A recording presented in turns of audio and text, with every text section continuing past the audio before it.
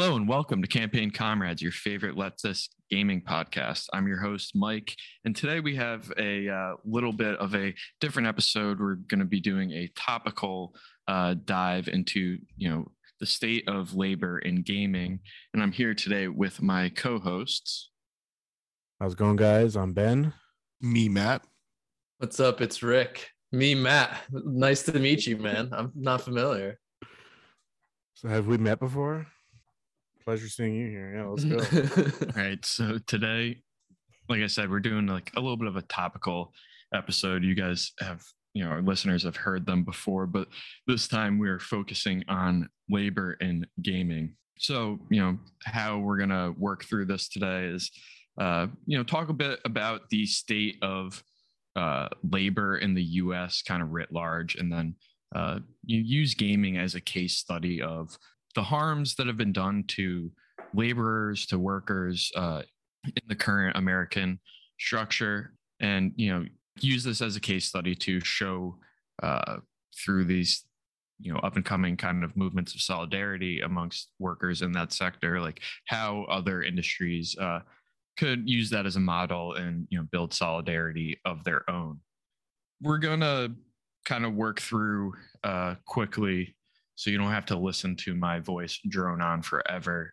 Just like the state of U.S. labor, because I see on the internet a lot of people misrepresenting how labor solidarity is built in this country, and kind of misrepresenting how the law works, and not understanding how it is structured against us. People have kind of heard of the misclassification of labor, and I'm sure everyone here has heard of it with like the issues with Uber misclassifying their employees as like independent contractors when they're really doing the work of an employee, and it's a way to cut costs and eliminate benefits to the workers. But another issue that I think some of us here, I know I have been a victim of it. The misclassification of employees themselves is another one that has been going on, at least in the past 20 years. I think it's worth asking, like, misclassified according to who, right? Yeah, and like that's a big point. Yeah, and you also mentioned the idea of how to of labor solidarity in this country. I think that's kind of funny at this point in time, because realistically there isn't any labor solidarity in this country currently. Like we are starting from pretty much close to zero. The ruling class has really done a good job to eliminate that, as you said, through these laws and the things that we're talking about in this episode. Yeah, no, it's set up to fail. There's 100%. There is very little ground to stand on, and that's it's designed to be that way. The system is functioning exactly as it's intended. That should never be forgotten. This is not like unforeseen consequences. Not a bug, it's a feature. There you go. Exactly. And the only quote unquote unforeseen consequences are like the new and novel ways that the ruling class tries to kind of recycle the squeeze as much that they can. And a lot of times when you look at it, it's frustrating because they are just recycling something else into like a new application, and you almost kick yourself for not seeing it. There definitely are people that do see it, some of which get ignored. And so to Rick's point about labor solidarity at zero, it's almost arguably at a negative. We're starting from a negative point, having to fight these structures that are just systemically preventing us from building that solidarity. And I think one of the funniest outcomes of kind of the miseducation of workers within the U.S. economy is these, because I'm an internet freak, as many of us are here, just seeing the general strike Twitter organizing that, the idea that me as an idiot who has no history or experience with labor organizing can see how fucking stupid and short-sighted that is. And that the idea of a labor strike where everyone could just like take off a day of work and cause some, big disruption to the whole economy. That only happens if both the workers and management are starting at zero, but management is, 1,000 times ahead of us, because they have the control and have, and have for decades, and have continued to. They have built this power in a meaningful Exactly. way. They are executing power in the way it should be. In a way that is effective. It's not something that can just be picked up and thrown down. It is a process that is, decades, if not centuries, in the making. I think an interesting part of this that is maybe a little more unique to our fucked up country is how the stupid individualism that a lot of people put and integrate into what they think about labor fucks with all of this, because it just keeps everyone a little bit more less willing to want to try and create these larger groups, because they feel and they've been told and lied to that these larger groups are somehow going to result in them having less individuality or personal freedoms, or things that benefit them will somehow be taken away if they give into these larger group ideas that labor and organizing have always been associated with. I think that's kind of unique to our country, and really also is a big factor in overcoming our current status and actually effectively organizing. Yeah, I mean, yeah, because everyone else is out to get you. Everyone else is competition. There is no meaningful societal connection today. There is no understanding that say working together can actually get you more money. And I think that you pointed out, Rick, that America has a unique history in this, that we are the only comparable nation that doesn't have some strong, make that definition, take it with a grain of salt, but a strong union base. If you go over to Europe, unions are still a thing. They're have historically, even with the erosion by the, capitalist ruling class, there still has been a union presence where it's been, almost completely eroded and just relegated to very niche categories of the economy, or the workplace, that there are unions, and they're typically quote unquote unskilled labor, and that's another taint to unions, is that what we know unions as are custodial unions, and things like that. So people associate them with that darn unskilled labor union.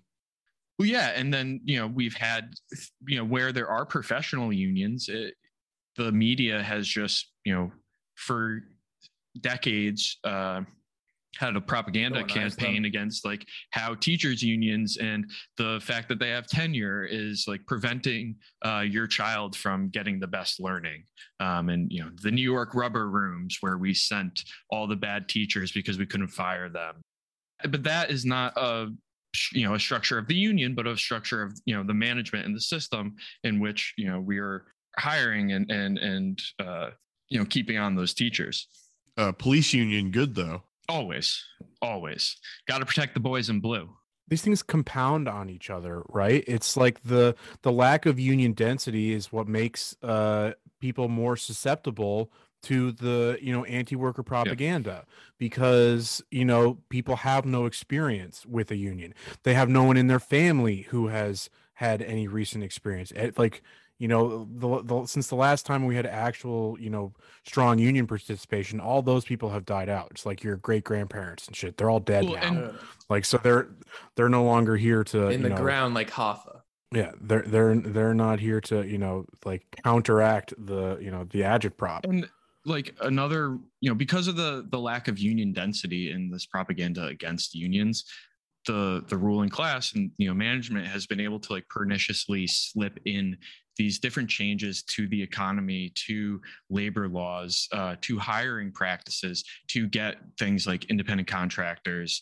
The biggest trend in in employment right now is like figuring out ways to get rid of employees and only hire independent contractors. Pretty soon, I keep saying it, everyone's going to be an LLC. Like you are going to have to operate as an LLC, and you are going to be like contracting out you as a business, your own labor, because that's how they would like to set it up so that they don't have to pay any fringe benefits. They don't have to be held accountable to anyone because you are your own business, operating at an equal playing field with the larger corporation, even though, in reality, the power balance there is ridiculous. You'll be coming there both as businesses, contracting freely, and, you're just going to get fucked. This ability to, what is called like fissure the workplace, and, the lack of union density not only changed, like domestic hiring practices, but also just, the outsourced, globalization process where, there's a race to the bottom for manufacturing across the world to find who has, the cheapest labor and the least regulations. And, though that won't be so much the topic of this episode, because we'll largely be focusing on like the developers and the labor in that area of gaming. It does well to note that there's all sorts of labor within the video game sector, that there's bad labor practices up and down. You think from gathering the cobalt to get the chips up and running, the labor practices in the Congo, where quote unquote labor practices. Exactly. Slavery. Cough. Slavery. But that's a product of the fissured workplace where you move away from this Fordist model where like everything is domestically like created and produced with the resources available, to like this globalized, broken up economy where there's slavery happening in the Congo and these cobalt mines, and say Sony is distancing themselves from those practices because it's not in the contract. They're not technically aware of it, and they have like all these legal shields and veils that they could put in front of them to get away with this practice and still continue to exploit the labor. Yeah, and just let's not forget, capitalism as a whole requires the exploitation of labor to successfully work. Like it is built on that. I think this is a perfect snapshot of the contradictions inherent in capitalism, at least the logical ones, because what is the argument for having this kind of fissured post-Fordist industry, right? It's that it's the most efficient manner, meaning it's the most efficient for capital, meaning it costs the most money, not that it is actually the cleanest, the fastest, the true, when you get to the true sense of efficiency. Because think about like the sheer fact of how this has impacted global emissions and things like that through the sheer idiocy of moving one, like a Nike shoe being the pieces cut out in one factory in Bangladesh, shipped to another part of like China to sew this stitch and get the laces on another one. Like it's like crisscrossed the globe like 5 times.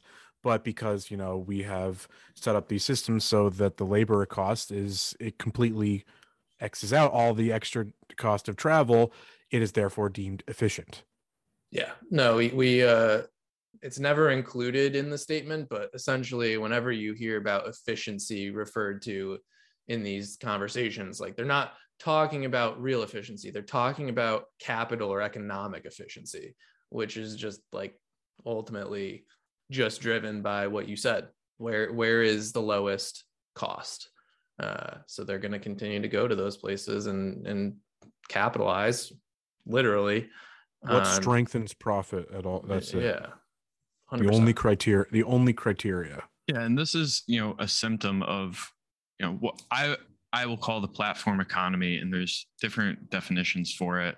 It's also the treat economy is all plays into this.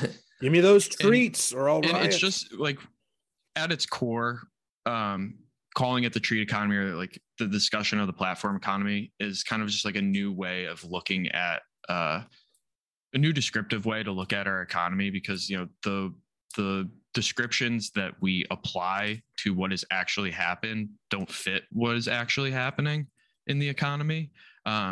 So it's so to say labor has this cross section of like antitrust and the current underpinnings of our American economic system that you have to attend to at all instances. And this is why a general strike will not work. You cannot just pick up and leave that. And so, I think this is a good segue into the gaming industry itself. That is not to say that strikes and labor solidarity will not work. So, we've seen an uptick in the gaming industry in like labor coming together, building solidarity and tackling some of the issues that they've been dealing with, whether it is like these more pernicious kind of like built-in systems, legal systems that have an effect on them, or like their day-to-day interactions within the workplace that are also a product of, of labor under capitalism, and this idea of economic efficiency and squeezing the most out of the worker. So, first I just want to give a quick, idea of, what we've talked about, just more specifically how it applies to gaming. And then, I figured it would be best to hear some of the firsthand experiences because none of us are in the gaming industry. So I have some quotes that I've found of like what is going on, how these practices and are day to day affecting workers, and these larger workplace practices, what harms they've done, and how those harms have kind of helped to bring people together and begin chipping away at the power that capital has over us as workers. As we're recording this, it's the day after the Raven software, had a vote on signature cards to ask for a true vote on the union. Those QA testers themselves happen to be employees of Raven software, but there are QA testers. They're one of the groups that is more easily susceptible to the independent contractor model. Because weren't all the ones who were infamously fired by Activision, correct, weren't they all contractors? Correct. They were all independent contractors. Just it's an easy job description to fit the independent contractor model because they're typically coming in for one game. Independent contractor in this sense is supposed to be like a consultant. So it was like built off this consultant model that like at least in this type of workplace, you come in, you offer your expertise for a project, and then you leave. So you're just paying as a separate business person.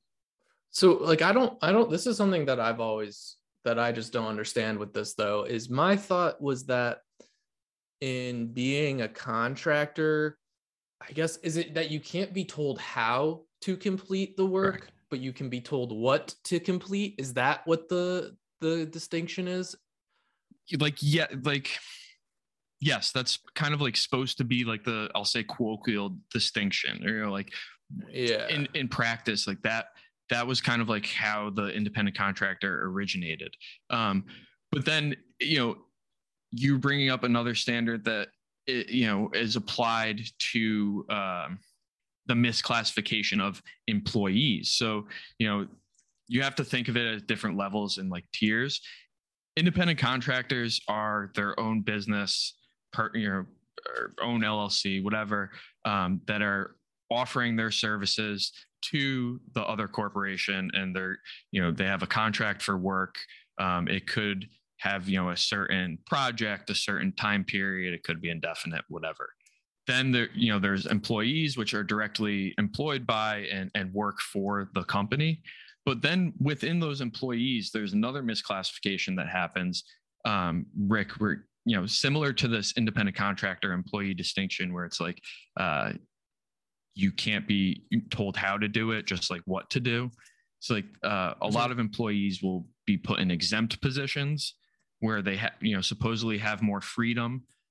and usually those are people that are not allowed to get overtime because supposedly their salary is set at a higher rate, sometimes by statute, sometimes, supposedly just by like the market forces, that this is supposed to be like a higher level job, which you presumably have more experience or education for.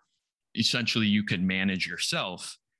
But what happens is it largely gets used as a way to prevent employees from being unionized, because the NLRB has taken those employees out of the pool that's eligible to unionize because they are considered management.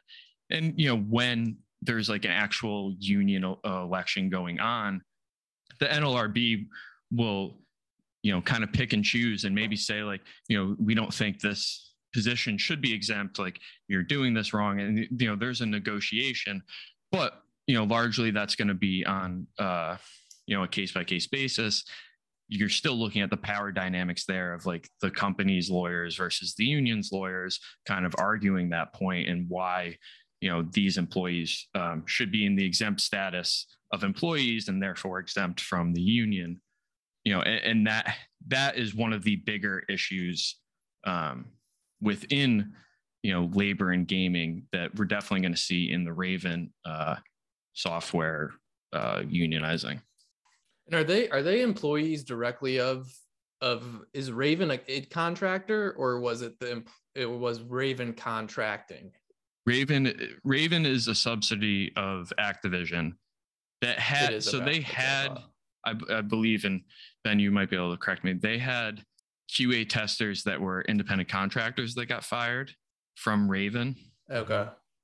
From Raven. And I didn't know if it was Raven or Activision, but yeah, so Raven. No, it was and Raven. Then these other QA testers who were not independent contractors, so they had the ability to unionize, took unionization action. So that they went on strike, and now they're the ones working with CWA. Yeah, so we'll have more on them later. We'll work through some of the issues there. But in the meantime, I mean, the thing that's kind of scary about this is like, as you look at where, what we've talked about in some of our other podcasts and episodes, and like where the industry is going in terms of consolidation and what these larger entities are going to do. Like, when does Microsoft start just contracting out the game development of Call of Duties on a go forward basis? And, they'll be paying half the cost of what they were paying initially to make those games, still making the same money. And, what's that impact to you? Well, as the consumer, you're just going to get an even worse Call of Duty than what we've been currently getting, which you might get it for cheaper or the same price. Yeah. While Microsoft continues to make a ton of money. No, I think you bring up a good point. And I do think that is a route that the industry is going to go. From someone I know at an indie studio, he was telling me that, he was looking, he's out in Silicon Valley now, but looking to move back home because they've gone a complete remote model. And that's a move throughout the industry. Doesn't have to live in like the most expensive place in the country. Exactly. And could afford to buy a home back by his parents, or where he's from. And that is something that this industry has had forever. Like, a lot of these games, even these big name games, like, developers aren't just in Silicon Valley. They're working with developers all across the country. And that has just been like a trend throughout video games, because. And not just the country. They're working with studios all over the world. Yeah, I meant to say all over the world. So thank you for correcting me. And the reason they've historically done that is because video games have been an international form of entertainment. So they want to make sure that they could appeal to all, it is like the perfect form of neoliberal capitalism. You're like watering it down to like the most bare bones that everyone can, It's like I said before, it's the least common denominator. It's like something that is so inoffensive that it can't piss anybody off. It's not that anybody gets excited about it. It's that it pisses off the least people. Yeah. And so, like, because they've historically had that that built-in structure that they were working somewhat remote in that, they were working with colleagues all around the world.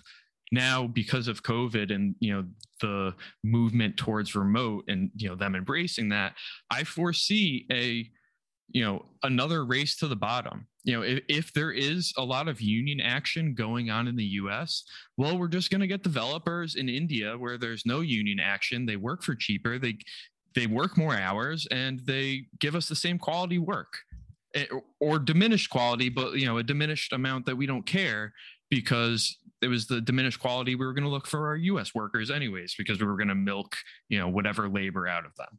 I mean, it's a diminished quality that because you're paying less, you can afford that because who cares at that value? Exactly. You at that value, you can afford to QA test a little better when it comes across.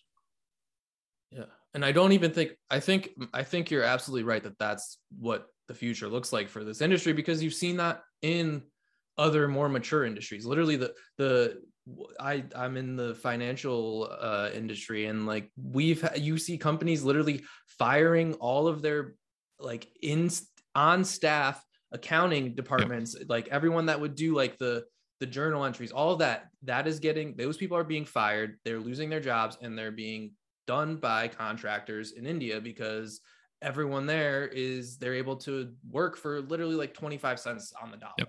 Comparatively, it's a no-brainer from a capital decision and an economic one, and that, as Ben said at the beginning, is the driver of all decision making at this point. Yeah, and so I got doomer for a second, but like it's okay. It happens. Washed over me. It does. It happens. Yeah, I don't see why they wouldn't. Exactly. That's the thing that sucks about it. It's like, I mean, the only answer is we actually finally develop some sort of labor organization and change this shit. But like, see how that goes. If this is already in the works, which I'm sure it is, that they're working to slowly outsource at the cheapest cost. They don't care if the Raven QA testers organize because, okay, we have to keep a 25-person union in America, whatever. We're just going to outsource the rest to India, so it doesn't matter. And it's good PR for them then. And it's good PR because they accepted a union. Yeah, exactly. So it's a win-win. All right, I might need to take a breather for a second because that threw off the course of this episode.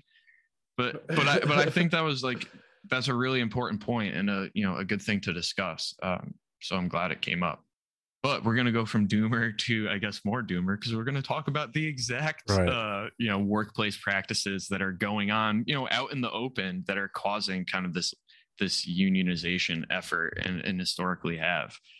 So one thing I want to point out that I know I really appreciated, and I know Ben said he did as well, this series of articles that I pulled some of these quotes from, one of them that really jumped out at me that I wanted to hit at the top before we go through some of these other ones and discuss some of the out in the open issues is this article quoted a worker activist saying that within the industry and like within the labor organizers, they don't like calling it crunch. We hear in the media the gaming industry and their use of crunch, which is essentially just excessive unpaid overtime.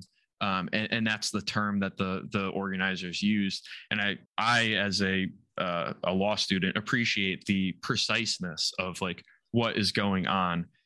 And I think it does add to more of the weight. And this activist had, said that organizers don't use the term crunch because it's too funky and it kind of infantilizes what is actually going on. It's cute and quirky. Yeah, exactly. It's a very like neoliberal marketing, PR, communications. I mean, yeah, you see studio leads like using crunch as like a marketing thing. It's like, we had to like put in like 100-hour work weeks. Isn't that so cool? We put so much effort into this, let alone like all my employees are like having mental health breakdowns and like getting put on suicide watch. Well, and so, one of the big problems in the industry because of this excessive overtime, and it's not a problem that the corporations see as a problem, but a problem for the worker, is kind of the turnover of developers within the industry. I have a quote here, and it's a quote that hits both on like the excessive overtime and the diversity. And so this worker that's being interviewed says, "It's a workload designed for young men without families or caring responsibilities who can dedicate their entire lives to the job. And indeed, the demographic of the industry bears this out." So then in the article, it says recent surveys of the UK gaming workforce found that a vast majority were young men. Only 14% were women. And as far as workers of color, in 2015, they had made up a dismal 4%. In the United States, meanwhile, a 2019 study found that 19% of the workforce was female, while a slightly better 32% identified as something other than white.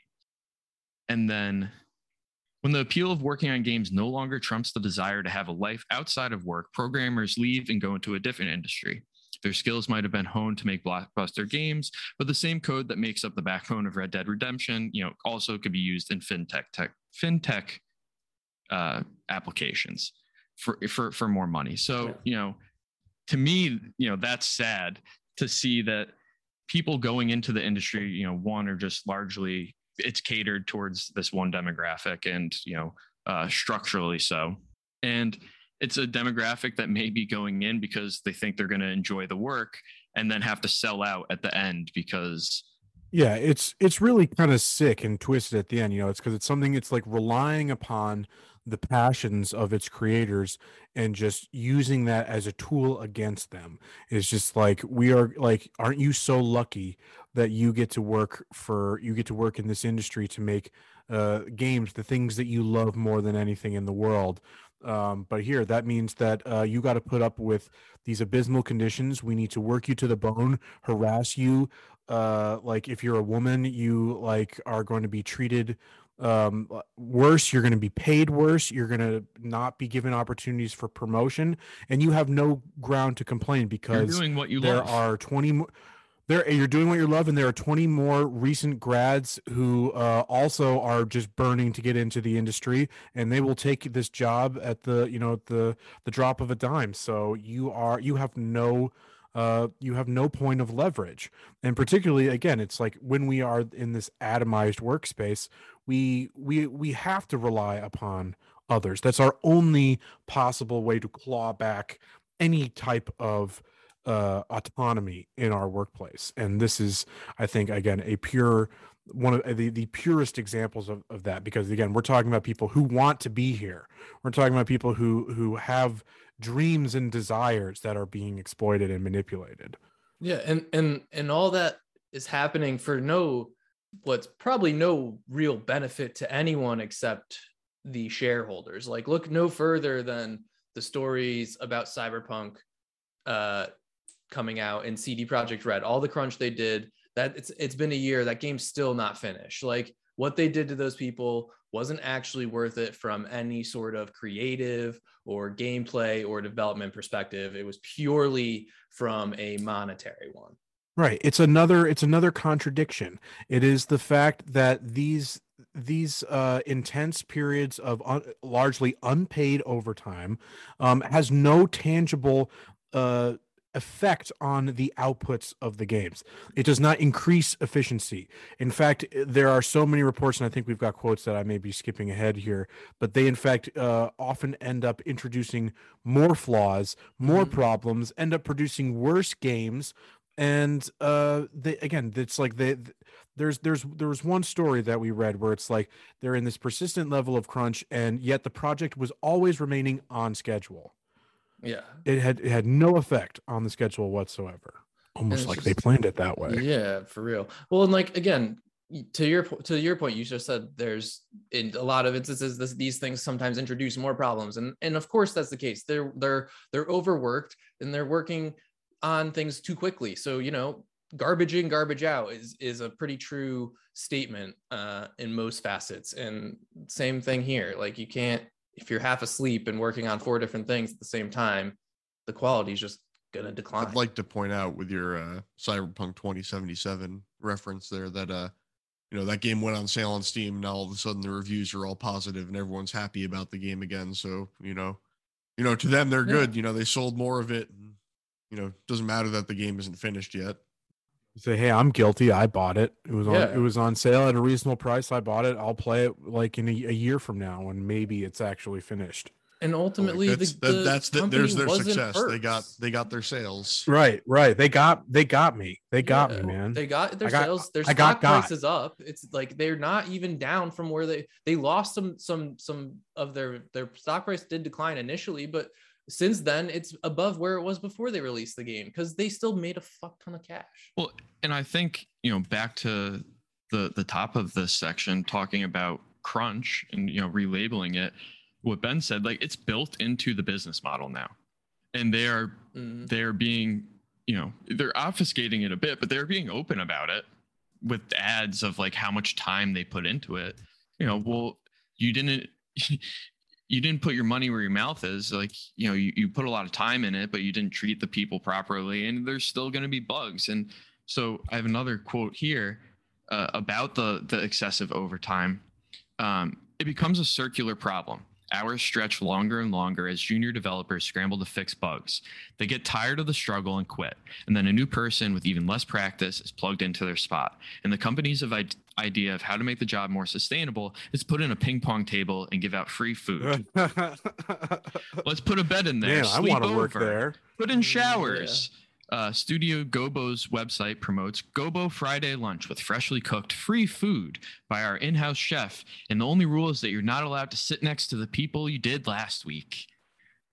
Dude, that is like some grade school fucking shit that just weirds me. If my work told me that I wasn't allowed to like sit next to the people, I would just go to my car and I would eat in my car.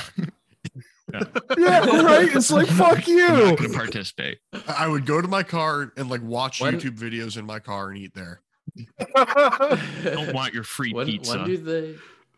When do they provide just like a private room for jerking off? Because like that's the next step, right? Yeah. Like they gotta do something. That's what the pods are for. Yeah. Don't take a black light in there. Pods. Yeah. So you haven't seen the strewn socks around the developer desks? Isn't that the joke with anime studios?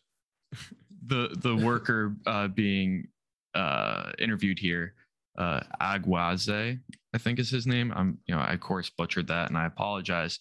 But he said that, most of the time I'm just going home to bed and waking up to go back again. I don't remember what happened. I just remember going to bed and being in the office again.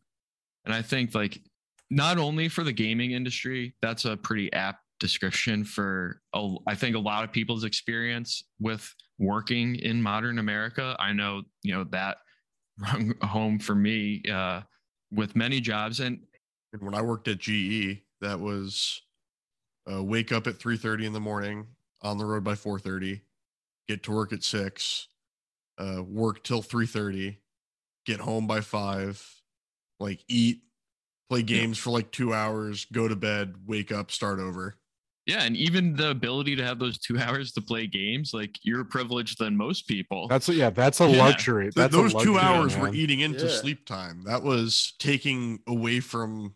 No, exactly. 100%. And like this is, it gets in the news, this idea. I was saying you're a single guy with no kids. Yeah. What are you talking about? Look at my fur kid right here.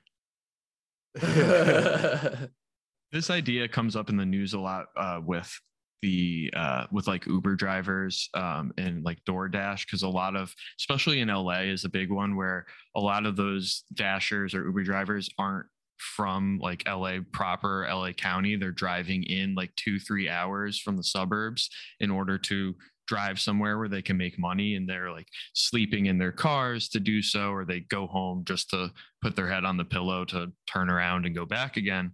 And well, that is horrible. That is going on in every industry in some form or another.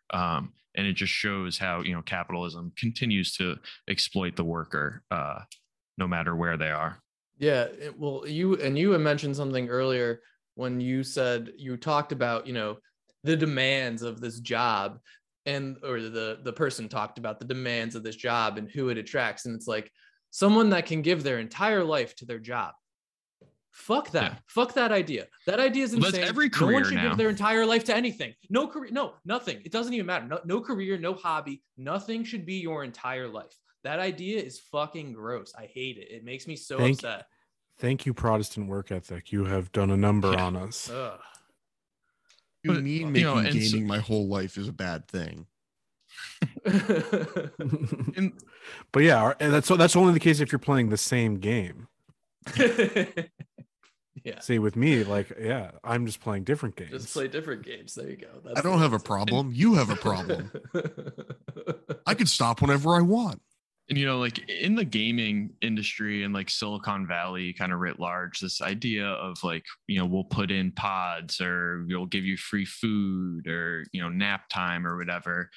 We're a family, you know, we're going to give you, we'll have pizza parties. Yay. Don't you want your free pizza? Or in the case of that other company, I forget Happy the name hour. of it, the Fampany. Yes. The Fampany. Yeah. We're a Fampany here. Fampany. Yeah, and like that's a trend across all sectors, but you know, it just became it's a meme here. And you know, that is what, you know, the corporations, that's their form of virtue signaling. You know, for labor, like that's how they're going to say, like, look, we are doing something to change our workplace culture. We're more of a family. Families don't discriminate against each other. Families don't talk about politics. You know, they don't sexually assault each other. Depending on your family. You know, these families will, you know, beg to differ. Sweet home Alabama intensifies. Yeah. But you know, this idea that you know, the one quote here says, we make art, we don't make politics. And I think we could safely say here, the corporations are making no art, the developers are. And if it was the, you know, up to the corporations, it would be washed of art completely. But you know, there's this idea of like we said, watering it down so that we don't, you know, lowest common denominator. We can't make anyone angry. We're not making any political statements. That comes out in no political statements yet. In the last Spider-Man game, he's literally a cop. Yeah, exactly. He literally boasts about being Spider Cop. And so what that comes down to is no political statements that are going to disrupt the current status quo. So we as America love licking the boot of cops, putting cops in, and you know, cops being the main focus of the video game is not political, but you know, I think that's you hit that right on the head there. It's they're not afraid of political statements. It's about what is our reality. That's just, you know, say it is. It's just what it is. It's not it's therefore not political. Yeah. But that's, you know, completely missing the forest for the trees. And so, you know, what I want to get to here and what I thought was why I like this interview so much and why I want to pull it out is this organizer was part of the Game Workers United in the UK, which kind of kicked off some of the labor solidarity within the gaming industry writ large. So one point I want to bring up is just like, this is an international project. This is an international project that we have to unite as workers across, you know, country lines and borders, because well, say as socialists here, you know, we got to understand that, you know, such mechanisms cannot exist within borders, cannot exist in one state. They must be, you know, comprehensive. And just, you know, even on a practical level beyond that, it's just, these are model, you know, international models. And while they may not exactly, you know, port over into the American system, it's like you get ideas, you could, you know, apply it in your own context. There is a lot to learn. And so what happened here in the UK is it was across like UK, US lines. In 2018, there was I want to get it right, the 2018 Game Developers Conference in San Francisco. There was a panel titled Union Now ? Pros and cons and consequences of unionization for game devs. And Man, I wonder what those consequences Yeah. were. I wonder. So that's, to me, that sounds like a very fair and balanced panel right Only there. the fairest and the most balanced. But yeah, I don't think They totally wouldn't skew that one way. They You totally will wouldn't get do that. fired if you unionize. If you ask to be reunited. exactly. So, just on the title, we don't even have to like explain what went down in that panel, and that kind of sparked this. What started as a Facebook group went into a Discord group, and then became a union in the UK, a recognized union, and I believe is what is going to be the. And I may have gotten this wrong. We may have to cut this, but I think will be the union group under the CWA for video games. So it'll be Game Workers United under the CWA. But so this Facebook group, out of like, I'm assuming anger at management's reaction to what was happening at Riot at the time, which is what we're going to jump into next. 2018 is like the first year for labor kind of kicking off some action within the gaming industry. In Riot, I believe it was QA testers as well, started organizing and talking about a union, which ultimately, did not form into a union at Riot. But that union talk made management kind of scared and put out a panel like this, which is just a like virtue signaling centrist, like, yeah, we think, workers' rights are great, but you should really know what a union means because, we hear you, we see you, you're valid. Exactly. But here's how I'm going to keep, just squishing you underneath my boot. And, but we can't break up the family, and a union breaks up the family. I'm sure that was like the opening line of that panel because, that's the management go-to.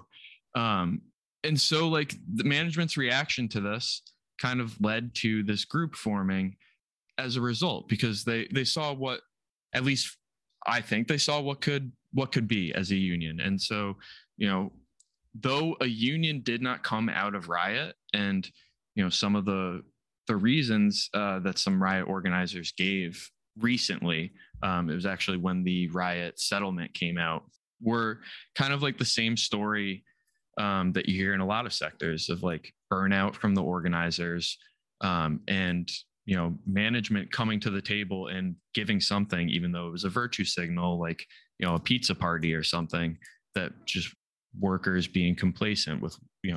To me, that's a result of not knowing what they're worth, that they think that management could give them a pizza party and that's all they'll ever get, and that's good enough. I mean, I think that is the story of at least American labor, is just like completely undervaluing themselves. We're all just like, I'm not worth enough to ask for it, because like we're all getting screwed over here. Like this is not even questionable, like who's benefiting while the employees are getting harmed. Because you got to defend what you got now. Yeah, because you have no security that tomorrow you may be without a job. You exactly. may, and with bills to pay and expectations to be met, and your shit out of luck. And that's something that, so don't rock the boat. Exactly. Don't rock the boat, because even the process of gaining that security is going to put my life even more on the line, and threaten the current little amount you have. Exactly. And that's why a lot of unions die, or like union precarity is a huge motivator. Yeah. But like I said, though Riot didn't, everyone was like, Riot's going to be the first union, this is going to be great. It ultimately didn't happen, and that's kind of to be expected. If the first like labor solidarity movement in a given industry yielded a union, that would be a huge fucking win, no matter what industry it is. And so like, that's an expected first step, that there's going to be a push, there's going to be momentum, but it's ultimately not going to yield the final result, but we're going to continue pushing. And that's something that whether the pandemic really like tipped the hand in this industry because of the new business model and of remote work, and being able to further blur the developer's line of like work and personal life that kind of like tipped it off, or just like the natural momentum of the movement. You know, we've seen post those riot walkouts in 2019, post the riot action in 2018, this Game Workers United group starting in 2018. You know, we've seen a lot of progress. And, you know, the day before recording this, we've seen Raven software get the 30% signatures needed to, you know, begin the unionization process. It should be noted that the percentage was higher than yeah. But I know you're saying that's the threshold, but it was, I think it was closer to like 70 or above. It was like 74 or something like that.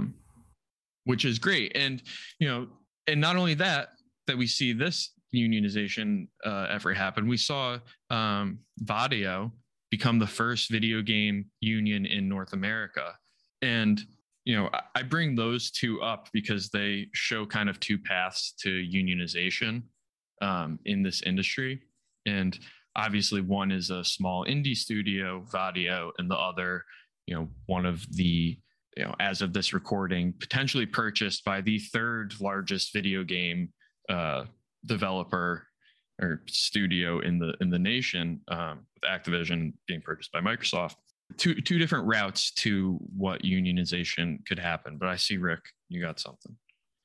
Yeah. No, I just wanted to add that I think we've kind of been doomer pilled, but I do think there's something you said there that I thought was interesting, and that COVID has kind of helped and tipped the hand a little bit on these things. And I think just as a whole, that the ability of workers in these, you know, I think if we're going to have a real labor movement, it almost has to come from these more like white collar jobs first, because you at least have a little bit more leverage where you need people with degrees, and like there's just a little bit less of a labor pool to immediately farm these jobs out to.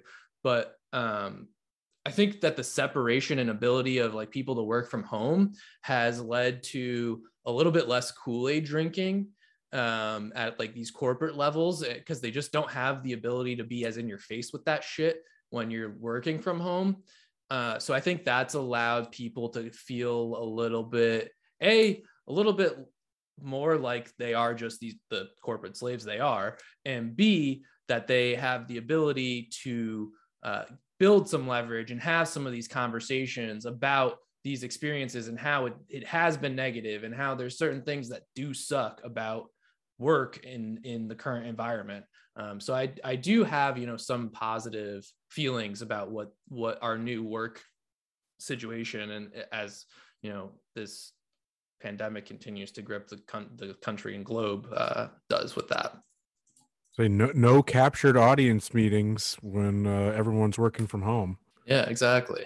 Yeah, who knows who's doing a tubing behind that Zoom screen. So in this industry, we've seen these two routes, and so I'm just going to go through them quickly because I do think it's important, and I think it's going to mirror what we see in the industry as a whole. Vadio being a very small indie company, they had the vote for the unionization, and so you need to collect signature cards. It's essentially like polling your workers in order to see if, you know, what the desire for a union is. If you get 30%, you go to the NLRB, say, I got my 30%, and we're going to ask the company to voluntarily accept this 30% or higher, and voluntarily accept the union, because we have, you know, we have shown the desire, and the workers clearly want this. A small company like Vadio and the management correctly said this was in our best interest to form the union and not fight it. One, like, we don't have the resources to fight a union.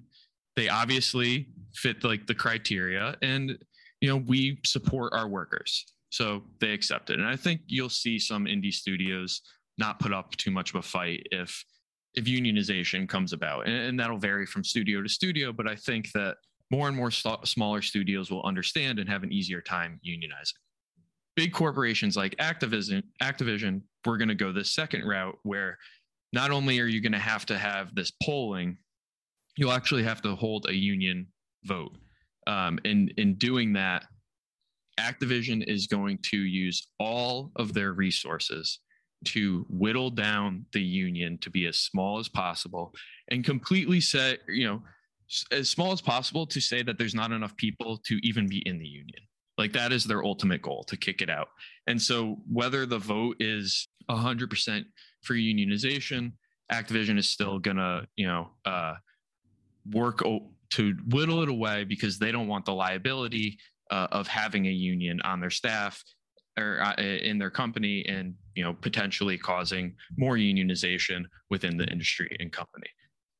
But on the flip side, as we talked earlier, if they're going the business model of outsourcing to India, maybe they'll fight it to ultimately show their shareholders that they're fighting it and trying to keep costs down, but then accept it for a PR win, only to outsource later. So, after this episode, I'm a little doomered, and who knows, but that will be the process. There's no way Activision is voluntarily accepting it like Vadio did.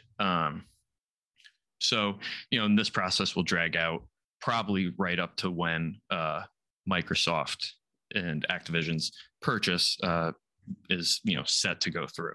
I do think that's an interesting distinction. I do feel that indie studios kind of have a leg up in them being smaller, more self-contained. Not that like I'm advocating for like, oh yeah, they are a tight-knit kind of family unit type of thing. No, it's the fact that they realize that they're forced to value their employees more because of the nature of how indie studios work compared to big developers, where there are such fewer people in indie studios, so people have to wear more hats. Yep. So it's harder to replace somebody. They are more valuable. They are worth keeping around and keeping happy. Whereas in a AAA studio where you just have a shit ton of contractors who are like just working on 3D modeling a barrel to go on this COD map, that person is easily replaced. Yeah. That person can be replaced in a fucking heartbeat. So they, again, have their precarity is much greater.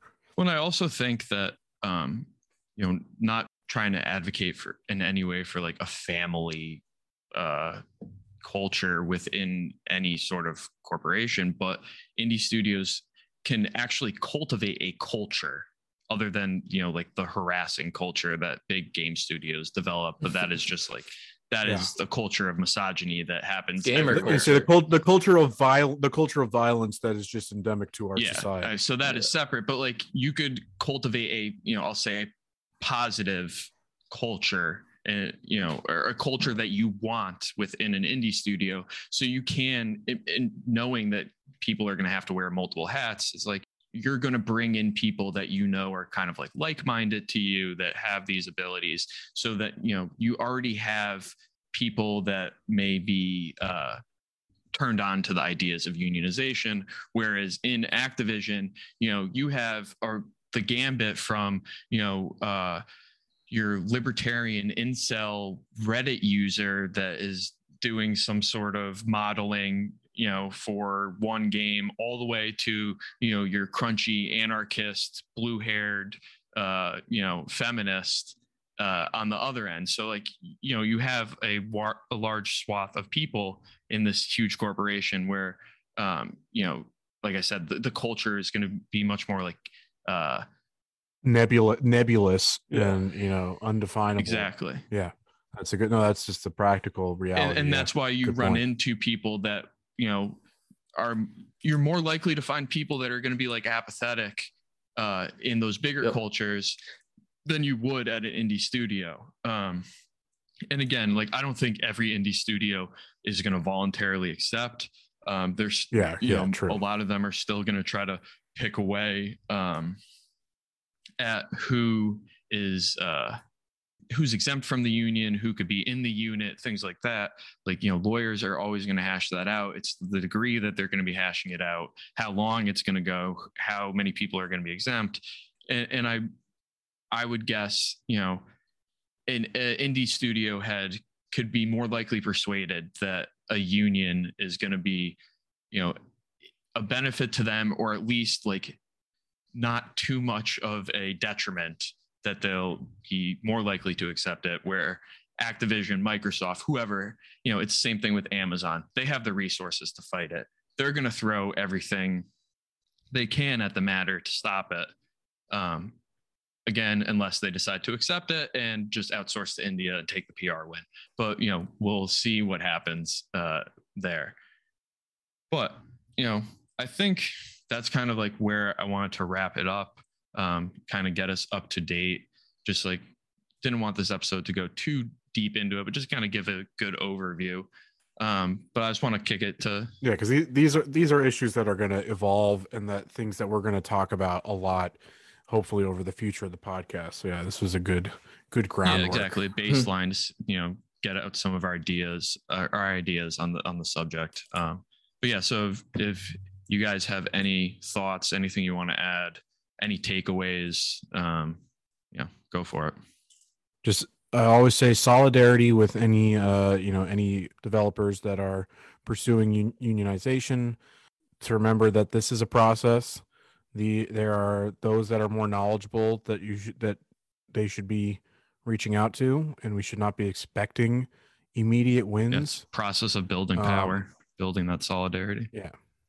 Yeah, I think we said that earlier. Yeah, it's like we on the left are unpracticed in the wielding of power, let alone the building of it. So this is like, there's a tendency, particularly along the online left, to put the cart before the horse kind of thing. With it's just we see people online are agreeing with us, so there must be this groundswell of support. We got 500 likes. That's not how things work. And it's like we are fighting such an uphill battle that we've got to be cautious at every single step of the way, and have to be kind of building up those bulwarks against, again, the institutional power that is just a reality. Yeah, and to that point, I think Marx set a good example of this. You need to understand the power you're up against. Like, you need to understand the workings of capital before you can try to dismantle it. Otherwise, you're going to run into more issues. And part of the reason I wanted to do this episode is to bring up some of the other issues that intersect with labor, antitrust, the economy, that have effects and consequences for actions done by laborers. And I think that's something that, the online left forgets. If you tell a bunch of Uber drivers to take a day off, or, demand higher wages, not only is there practical consequences to them of like missing the day off work and, their income, et cetera, you're potentially putting them up against antitrust liability that, they don't know about, you don't know about, and there's no structure to defend them against if action were taken against them. So I think that's something else to remember. We need to deeply understand what is going on and what could be used against us as leftists. All right. So I think that is it for today. I hope everyone enjoyed. Till next time. Peace. Bye. Bye.